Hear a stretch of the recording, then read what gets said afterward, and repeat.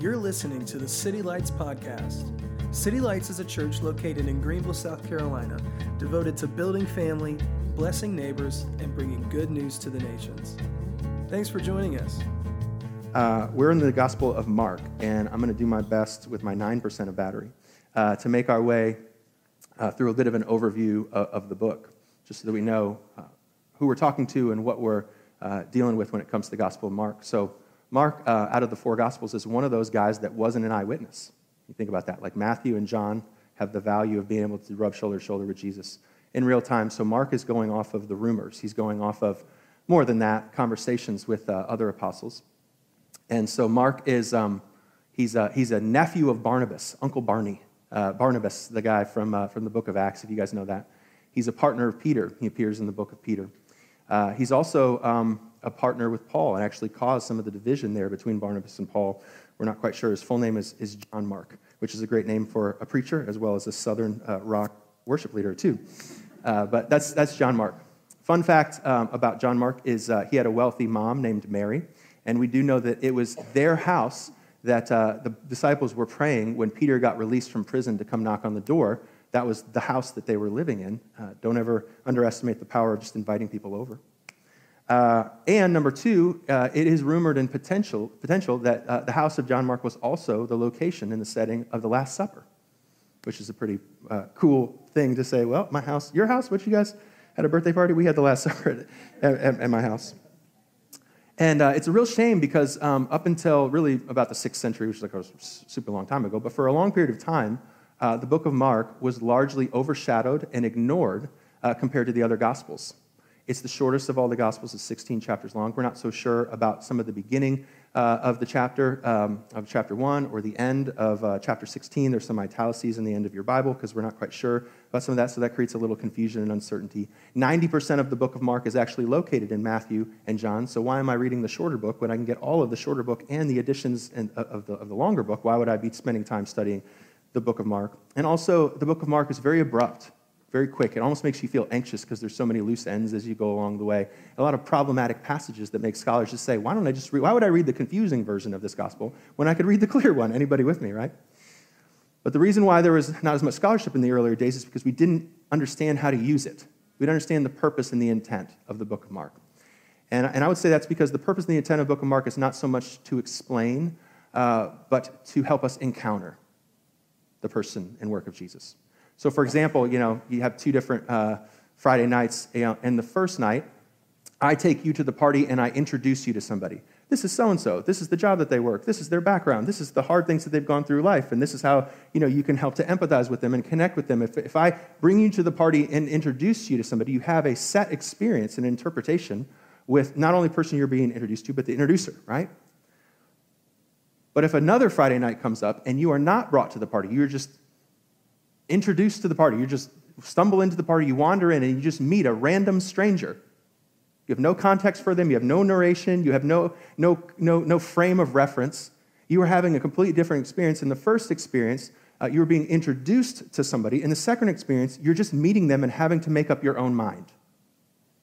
And that, I would say, is the mechanism for what Mark is. It's a series of very sometimes abrupt stories that actually is made to make you feel a little bit anxious because meeting the rabbi of Jesus and the Savior from Nazareth would be a pretty startling and shocking experience if you had nobody there to help you interpret it. This is what it would be really like, I think, to meet Jesus of Nazareth without having the Morgan Freeman narration around it explaining what's happening. And so Mark is more of a show than a tell. Mark is more of an experience than an explanation. It is encountering and confronting and coming to terms with the rabbi of Nazareth, Jesus of Nazareth, who died and rose again, and having to make up your mind. If you take out the last italicized parts of this book and you just put yourselves in the shoes of the disciples, the last people in that book are these women who come to the empty tomb and they don't have a Sunday in praise and put on Easter lilies. They run for their life because it's terrifying to think about a resurrected Jesus. And so it is that we're taken along in empathy with these disciples to explore what would it be like to meet him face to face, to know Jesus. And so his style actually fits the agenda that he has as a gospel writer. If you look at the four gospels on the screen there, that the agenda of Matthew is to teach that Jesus is the coming king, that he is the king of not only of Israel, but he's also the king of the world. And unlike a lot of our presidents that are just clamoring pans and getting you to believe what they want, Jesus, what is the picture of a Messiah king? It's Jesus on the mountain sitting down and teaching disciples. It's teaching, not corralling. It is inviting to the kingdom of God. And then there's 5 portions of miracles with 5 teachings that all narrate and explain what's going on. That is not the task of Mark. Neither is the task of Mark to show about the humanity of Jesus. The humanity of Jesus, it says in the book of Luke, people will often say, scholars will say that in the book of Luke, Jesus is either going to a meal, at a meal, or leaving a meal, because there's nothing more human than breaking bread. So that's what the book of Luke is doing, is remember, he is fully God, but he's also fully flesh and blood. He's fully man. And then the book of John opens up with that, right, that homily of Genesis and the Word becoming flesh and the 7 I am statements that tell you that this dude is not from here. He's not from Nazareth, really. He's from the 7-day creation scheme, and ultimately, the resurrection of Lazarus marks off the signature miracle ministry of Jesus to show that he is not just a king, not just a man, but he's God. And then we have Mark, that Mark comes to write to us that Jesus is not just a revolutionary miracle worker. He is these things. He is God. He is king. He's not just a wise teacher, but he came to die as a suffering servant. That everybody wants to go to heaven, but nobody wants to die. And the kingdom has a cost. That we are here not by accident and not by free, but by a price, by a worthy and precious cost. The precious blood of Jesus is the reason why we have our space and our place in this room, and we never forget that in terms of understanding the definition of what the Messiah is. So huperetes is a Greek word that Luke uses to describe, Luke uses to describe John Mark in the book of Acts. It means servant, or it's one of the Greek words that you could use servant. And huperetes is a picture of a Roman galley boat. It's like a boat with the buff dudes. There's people on top, but there's buff dudes are rowing. There's no motor, there's no engine, there's no sail. It's just rowing. And if you were experiencing that boat, and you're on the boat and the ship is moving, on the surface, you're only seeing the fancy cocktail people drinking their drinks and hanging out on the top of the boat. You're experiencing the top of the boat of life and flourishing and abundance and hanging out on the top of the boat. But if you're hanging out too much on the top of the boat, you might forget what's driving the boat. You might forget the servants underneath the boat pushing the thing.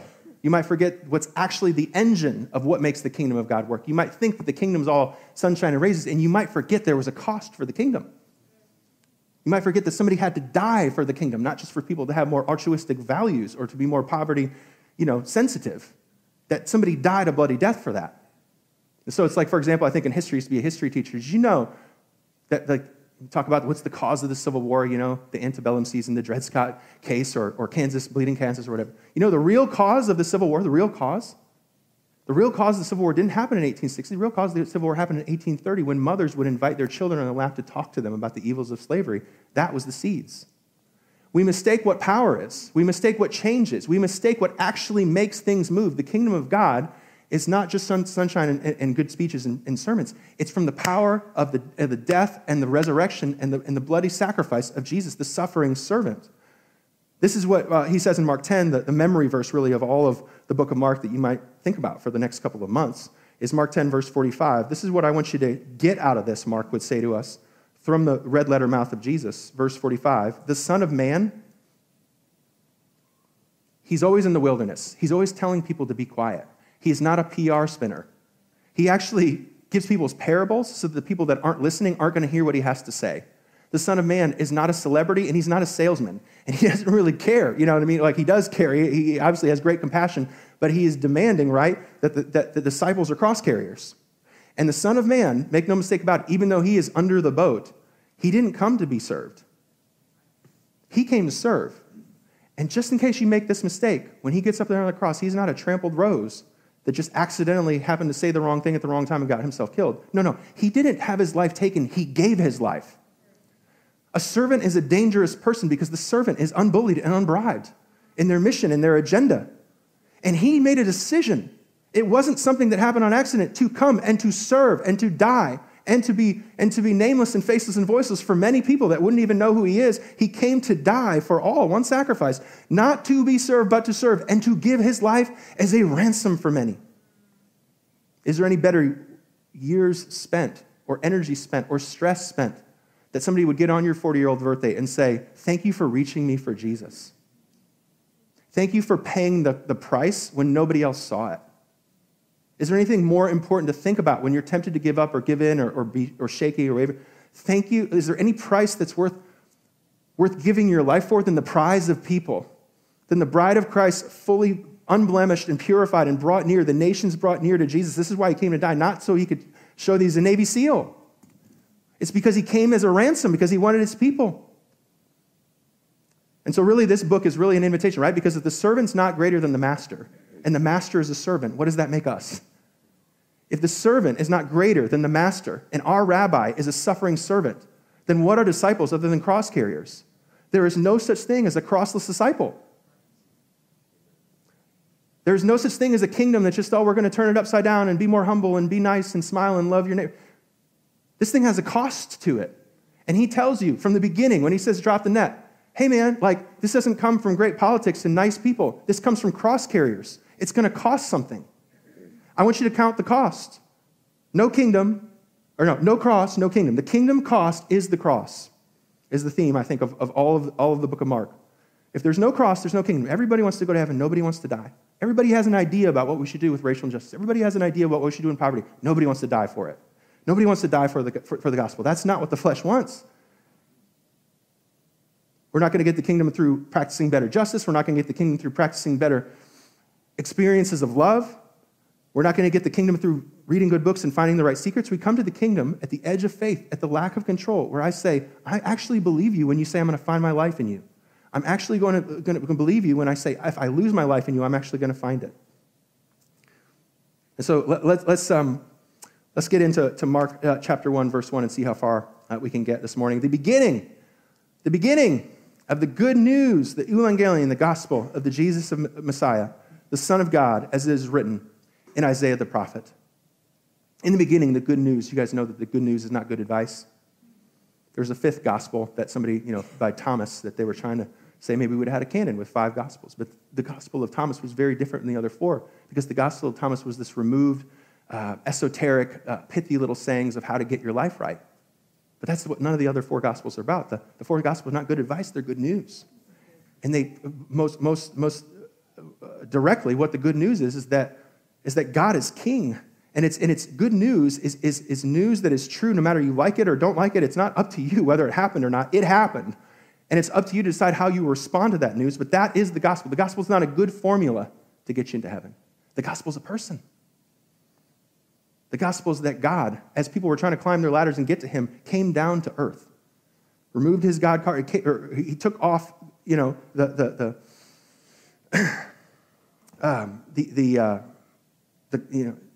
took off the high places of what he deserved to come down to serve humanity, that he lived a life, and his teachings and his miracles were not actually just examples that we're just supposed to go and get it and follow. They're actually a life lived to show us that we don't live that life.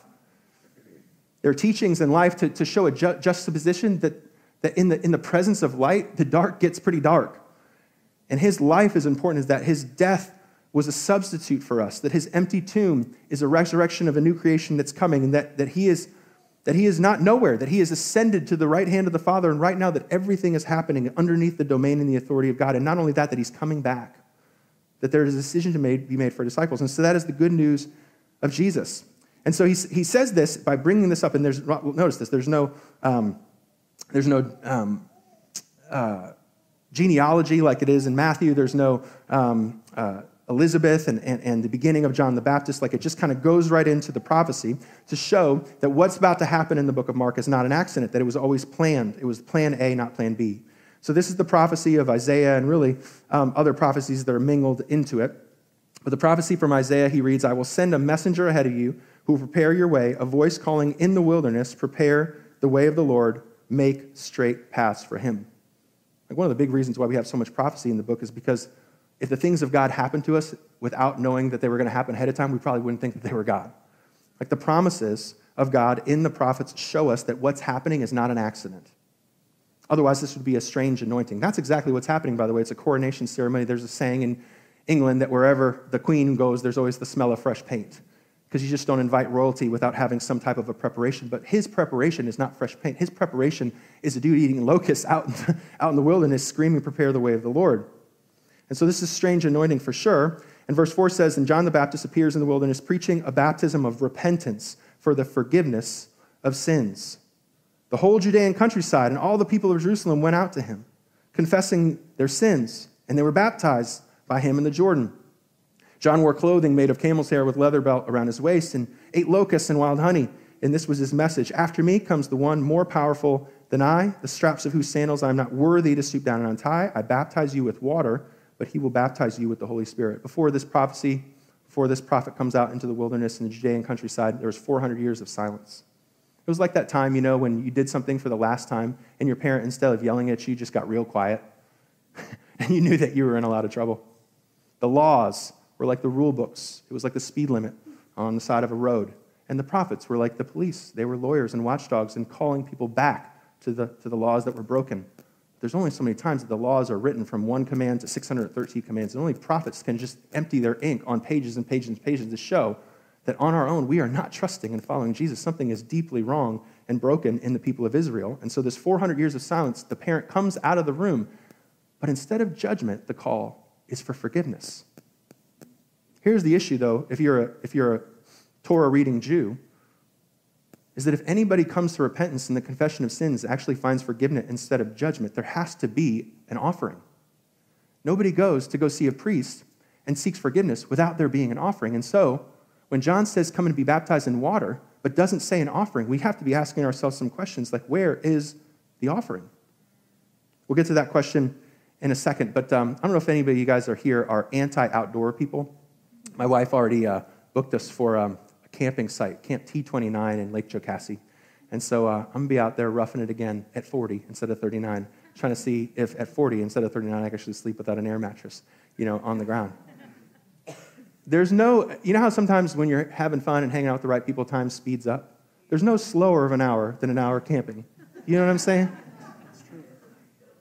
How is it that you can take a whole bundle worth of stuff that you get at Aldi in your garage and borrowing from other friends and take it all down there, and then you leave it? And how is it that for months on end that everything that you put in your SUV, including you, still smells like smoke? It's unbelievable. I took the youth group one time to camping. It bonds you. It's good. It's good for building the old community. Little 13-year-old kid. It was just the most profound thing to me. He said to me as youth pastor, he said, "Oliver, how is it that my potato is both burnt and raw at the same time?" And I said, I feel like there's not a greater image for what it is that I think of when I think of camping. The Lord's working on my over-commercialized, American heart, and he is helping me understand and appreciate the outdoors. I'm not particularly like a lumberjack, okay? I know you were probably thinking that. But I do enjoy a nice walk with the Lord in the mornings with my coffee. I walk outside. I don't wear my shoes because it grounds you, and it gives you the circulation that you need. And I just walk into the day. I'm not going to get drugged into this day. The Lord has my back. He is my right hand and my shield, And I walk out there, and there is something about being outside that gets you ready for God. When you get out of these little rooms and these lights and all this tech, we're so enamored by our phones and all the wonderful things that humans can do. Look at this. We're so special. And you go out and go see a tornado and a lightning bolt. And the ratios and proportions. Like humans do cool things. God is God. God is God. And nature will put you on your back till you're looking at the stars and get you ready for what God wants to do.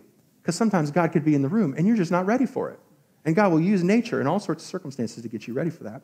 And so one thing I just want to say just briefly before we continue on is the wilderness wasn't an accident. It was the design. He said he's going to enter in the wilderness, not the city. And so Jesus, this is what I would say, I think that the voice that is crying out to the wilderness, but also to you and me today, is don't waste the wilderness. People don't meet God without crisis. We're just too stubborn for that. People don't meet God without loneliness because we're too codependent for that. The wilderness, the place that Adam was sent, the place that Cain was sent, the place that we all live and that the Israelites had to walk through. Like it wasn't his heart, right? But it was his plan. He didn't choose that for Adam, but he also didn't change it. And he uses wilderness seasons because if it's not for the wilderness season, we won't be ready for God. He is taking you right now to a place where all of the things that your adults and grown-ups and teachers taught you, they're not working anymore. All of the tips, all the Instagram Explorer pages of all the things that are promising you that you're going to get better because of the advice, none of that's working. Have you noticed? And you're thinking, oh, something must be wrong. Something must be wrong with me. No, you're exactly where you need to be. Because humans don't find God in their buildings. They find him in the wilderness. If you're following the way of Jesus and you notice the busier Jesus got, the more he goes back to the wilderness. Jesus didn't visit the wilderness. He lived there.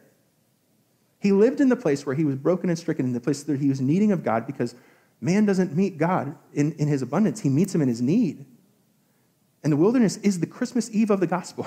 That is exactly, you are closer to God than ever before when things aren't making sense, when you're confused, when things are not working. Don't waste the wilderness, I feel, is the message probably that John the Baptist would tell us. But where's the sacrifice? All we have is this water and this dude with a Fred Flintstone outfit on. How are we supposed to get forgiven without the temple and without the sacrifice? Verse 9, at that time, Jesus came. Jesus came from Nazareth in Galilee. At the time of the exhaustion of all the laws and all the people reminding you and browbeating you and carrot and sticking you to try and get you to follow law, at the exhaustion of that place in the wilderness, Jesus shows up. Now the teacher appears when the student is ready. The teacher appears when the student is ready, and the follower of Jesus is ready when they're in the wilderness. It's not until that time that Jesus comes to Nazareth and Galilee and was baptized by John in the Jordan, just as Jesus was coming up out of the water. And we should ask ourselves at this point, this is a short book and there's longer explanations for this, but why does Jesus need to get baptized? If baptism is a ritual of cleansing and repentance, then what is Jesus doing in the baptismal? It's the last person in the world that needs to be there. Just as Jesus was coming out of the water, he sees heaven being torn open and the Spirit descending on him like a dove. You know, there's no telescope in here. There's no telescope where you had to look through, where Mark had to go look through and see heaven off beyond the stratosphere. Strongest telescope. So where is heaven? Exactly. Where is it located? Well, it seems that it'd be just in plain sight. When Jesus enters into obedience, the heavens are rent, torn open, the Spirit of God descends like a dove. And verse 11 says, the voice of heaven comes, you are my son, whom I loved, and I'm well pleased. I love that Trinitarian picture there. Yeah, some people say there's a modalism. It's a heresy that, God the Father was the one who was doing all the work before the Gospels, and Jesus is the one who's on the clock here, and then it comes the Spirit today. And that's not true. The Father's always with the Son, and the Son's always with the Spirit, and the Spirit and the three are all in one. It's not an ice cube and a vapor. It's one God. It's one God. And so what did you get here? Jesus comes down into the water. You got a family photo, didn't you? Little Timmy and little Johnny and Penny the dog, right? But way cooler than that, you have the Father and the Son and the Spirit all in one place at one time, creating an image that's going to drive us through the rest of this narrative. Father, Son, and Spirit. And then it says, at once, the Spirit sent him into the wilderness. That's a cool word right there. Did you know that the same word that is used for Adam when he went out to the wilderness, that he was driven out to the wilderness, the same word that Cain, when he saw the repercussions of killing his brother Abel, when he was going out to the wilderness, he wasn't just kind of stumbling off, he was driven out to the wilderness. Like he was compelled and driven out to the wilderness. That same word, driven, is used by the Holy Spirit, that Jesus was driven into the wilderness to meet with us. And verse 13 says, he was in the wilderness for 40 days being tempted by Satan, and he was with the wild animals, and the angels attended him. Jesus didn't visit the wilderness. He lived there. And in many ways, everything we're going to read is just different variations of Jesus doing what he did in our wilderness for us. So why the baptism? Is it a big humble party? No, you're the greatest. No, Jesus, you're the greatest. No, dude, you're the greatest. I'm going to show you how humble I am. I'm just going to get into this baptism. Certainly shows the character of God, that he's even, the greatest among us is the least, and he's going to get baptized. It's a very humble servanthood thing to do, but I think there's more than it's going on here. When I was turning 30, I had this kidney issue to where the doctors were kind of pre-diagnosing me with this nephritis thing, which could have been real trouble. Every 10 years you have to get a dialysis, and Or you have to get a kidney transplant, you have to go on to dialysis. And I was just young and had to give up dairy, so that was really awful too. Had to be vegan like y'all for a minute, and I did not make it. Camping and dairy, okay, those are my two things, and many others too. And I picked up my phone, and my dad, it just made me laugh. It just made me laugh, but it was comforting as well. I was like, Dad, it's not good for me. This is not good. I got these kids. I'm going to be having kidney problems. Fast forward, I believe the Lord healed me. But in that moment, I didn't know the answer, and so I called my dad up, and he goes, oh, don't worry, I have two. I don't want to hear that. So imagine you go into the Greenville Memorial Hospital today, and you have a heart problem, and you need to get a heart transplant. And you come into the hospital, and just by way of happenstance and serendipity, you walk next to the person, and somehow the lady comes in with your chart and tells you that the person that you just walked into the hospital with is your donor. What would you say and think and feel if you walked in to get a heart transplant and you walked in at the same time as your donor? Jesus entered the same waters of baptism as you and I, but not for the same reason. You and I, that's an outward sign of an inward transition. We were going into the waters of baptism, if there's just a picture up there, Maurice, of Naomi getting to the waters of baptism. And it just looks like pancakes, and it looks like dresses and hanging out and a big celebration. It's a great party. It's coming into the waters of baptism. And not just to trade out your sins, but to join a life, to get a family and a mission and a calling and a purpose and do spiritual warfare for the rest of your life. That's exactly what's happening in that baptism. But what we can't see to the naked eye is that Naomi's not just in the baptismal and me in that baptismal, Jesus in that baptismal. And here's the thing about Jesus, is Jesus did not go into that baptism for the same reason as we did. We got in there to get a life. He got in there to give a life. That the picture of baptism is him saying that I did not have my life taken from me. I walked into this by myself. And from here on out, I've been driven and compelled by the Spirit. I cannot go back. It's the same word that uses for Paul in his missionary journeys. I am compelled by love. And so that's the difference between Adam and Jesus. Adam was driven to the wilderness through sin, and Jesus was driven to the wilderness through the Spirit. And he is a willing, suffering servant, unless we ever forget that he chose to be a servant because it's a mighty weapon in the hand of the Lord. And there's a way that humans are with the way that they serve and the way that they love. I used to know a pastor, and he would share his testimony vulnerably that his wife told him one time a very convicting statement, when you touch me sometimes it feels like taking. I don't know if you've ever been served by someone, and it doesn't feel like the serving is coming from giving, it comes from taking. And that is the nature of an empty person, is that if you don't have anything to give, you have nothing to give away. And that there's strings and agenda and politics to our giving. Sometimes we're giving because we feel so guilty, we want to atone for our own guilt, and so the giving isn't really the agenda of love, it's the agenda of taking. Sometimes we're giving because we want to be known for something. Sometimes we're giving because we want to be militant and show why we're righteous and the other one's not. But Jesus never gave to get a notch in his belt. Jesus gave because the prize of the people that he wanted to draw to himself. Even more than that, he gave because the love of the Father and the obedience of the Son and the filling of the Spirit. Jesus was never motivated by strings. This picture that you just saw is important to remember, maybe of all the pictures we're going to read in the book of Mark, because this is the picture that makes Jesus who he is. Jesus is not a social justice campaign to prove that he's right. He's not a politician. Matter of fact, he's not even here to help be a humanist. He's here because he has the love of the Father, the obedience of the Son, and the filling of the Spirit every day of his life because he didn't visit the wilderness, he lived there. And that was the identity of all the days that he spent here on this earth. And so it all comes down to a close. And this section is going to tell us as we go through the rest of this book of who Jesus is, but also who we are. And that's very important because when you go to the party, you're meeting somebody, but it's not just to know something, it's to respond to someone. It's meeting them and making up your mind by yourself about what you're going to do about it. Verse 14, after John was put in prison, Jesus went into Galilee, proclaiming the good news of God, that God has come to lower himself as a man, to live a life that we couldn't live, to die the death we couldn't die, to live out the Holy Spirit, empty tomb life for all of our days, starting now. He says, the time has come, the kingdom of God has come near. Repent and believe the good news. Jesus didn't have a sermon series. He had one sermon, and that's it. The kingdom of God, which came at a cost, a bloody cost. The kingdom of God has come to be given to you because you can't take it on your own. The kingdom of God has come near to you on its own, and it's your chance to respond and to believe. And so the character is identified and the audience is there identified in verse 16. This is us. Jesus walked beside the Sea of Galilee. He saw Simon and his brother Andrew casting his net into the lake. They were fishermen. Come and follow me, Jesus said, and I will send you to fish for people. And once they left their nets and followed him, And when he had gone a little further, he sees James, the son of Zebedee, and brother John in a boat preparing their nets. Without delay, he called them, and they left their father Zebedee in the boat with the hired men, and they followed him too. You see, Mark is not just writing this passage for us to meet Jesus, right? But to be made a disciple of Jesus. If a servant can't be greater than the master, and the master is a suffering servant, what does that make us? There is no such thing as a crossless discipleship. Discipleship is not pithy sayings and fortune cookies and a way to get your life right. Discipleship is come and die or it's nothing. There is a cost to following Jesus, and the kingdom doesn't come through goodwill. It comes through the cross.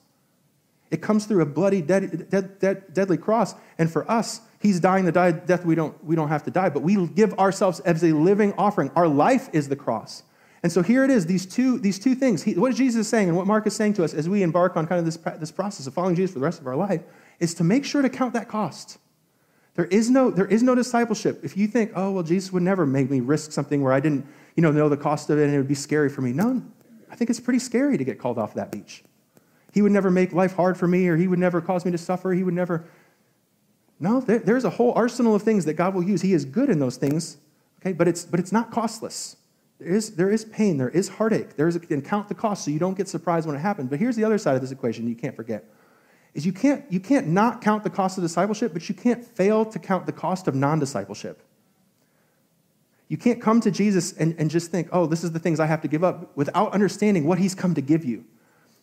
And the cross-bearing discipleship that we all do and we all follow, we realize this is not us being martyrs, this is us being lottery winners. This is us finding that following Jesus is not about pain, it is about joy. We are not Buddhists, we're hedonists. We love the joy of, we love our cross. Sometimes I think we think of Christianity as almost this Buddhist thing that we do to separate ourselves from the pain and pretend like things don't hurt. Oh, they absolutely hurt. But the prize is better. The ransom is better. Getting your 40-year-old video back and somebody saying, thank you for reaching me for Jesus is better. And that's the math problem. That's a simple calculation. Is that the reward is worth the cost? So I had my last little youth group story, but I'll skip it for y'all and just catch up on the second service, I guess, if you stay. I'll just invite the band to come over for the sake of time and put up the intentional question. And it just says this. Do you see Jesus as a suffering servant? We become like the one we behold. If we have a vision of Jesus that is just a wise teacher and a sage, then the disciple is just a wise listener and a learner. And there isn't a cost. There's just intellect. If Jesus is God, then, man, he's got it all under control, and I guess I just believe, and that's all that there is to be done. If Jesus is just a friend of man, then I should just love my neighbor well. But Jesus is a suffering servant. That means something for the one that follows him. Do we have a vision for the suffering servant of Jesus, the one under the oars, in the secret in the wilderness, emerging only sometimes, but showing the very authority of God? Do we have a vision for the suffering servant? And secondly, have we counted our costs? Not only the cost of discipleship, but the cost of non-discipleship. The cost of a life of aimlessness and randomness and hedonism. Have we counted the cost of not following Jesus and then counted the blessing of being a ransom for others? Do you count your life as a ransom for others? Thanks again for joining us. If you have been encouraged or challenged by this message, please give us feedback by leaving a comment on this podcast. For more information on our church, visit us at www.citylights.cc.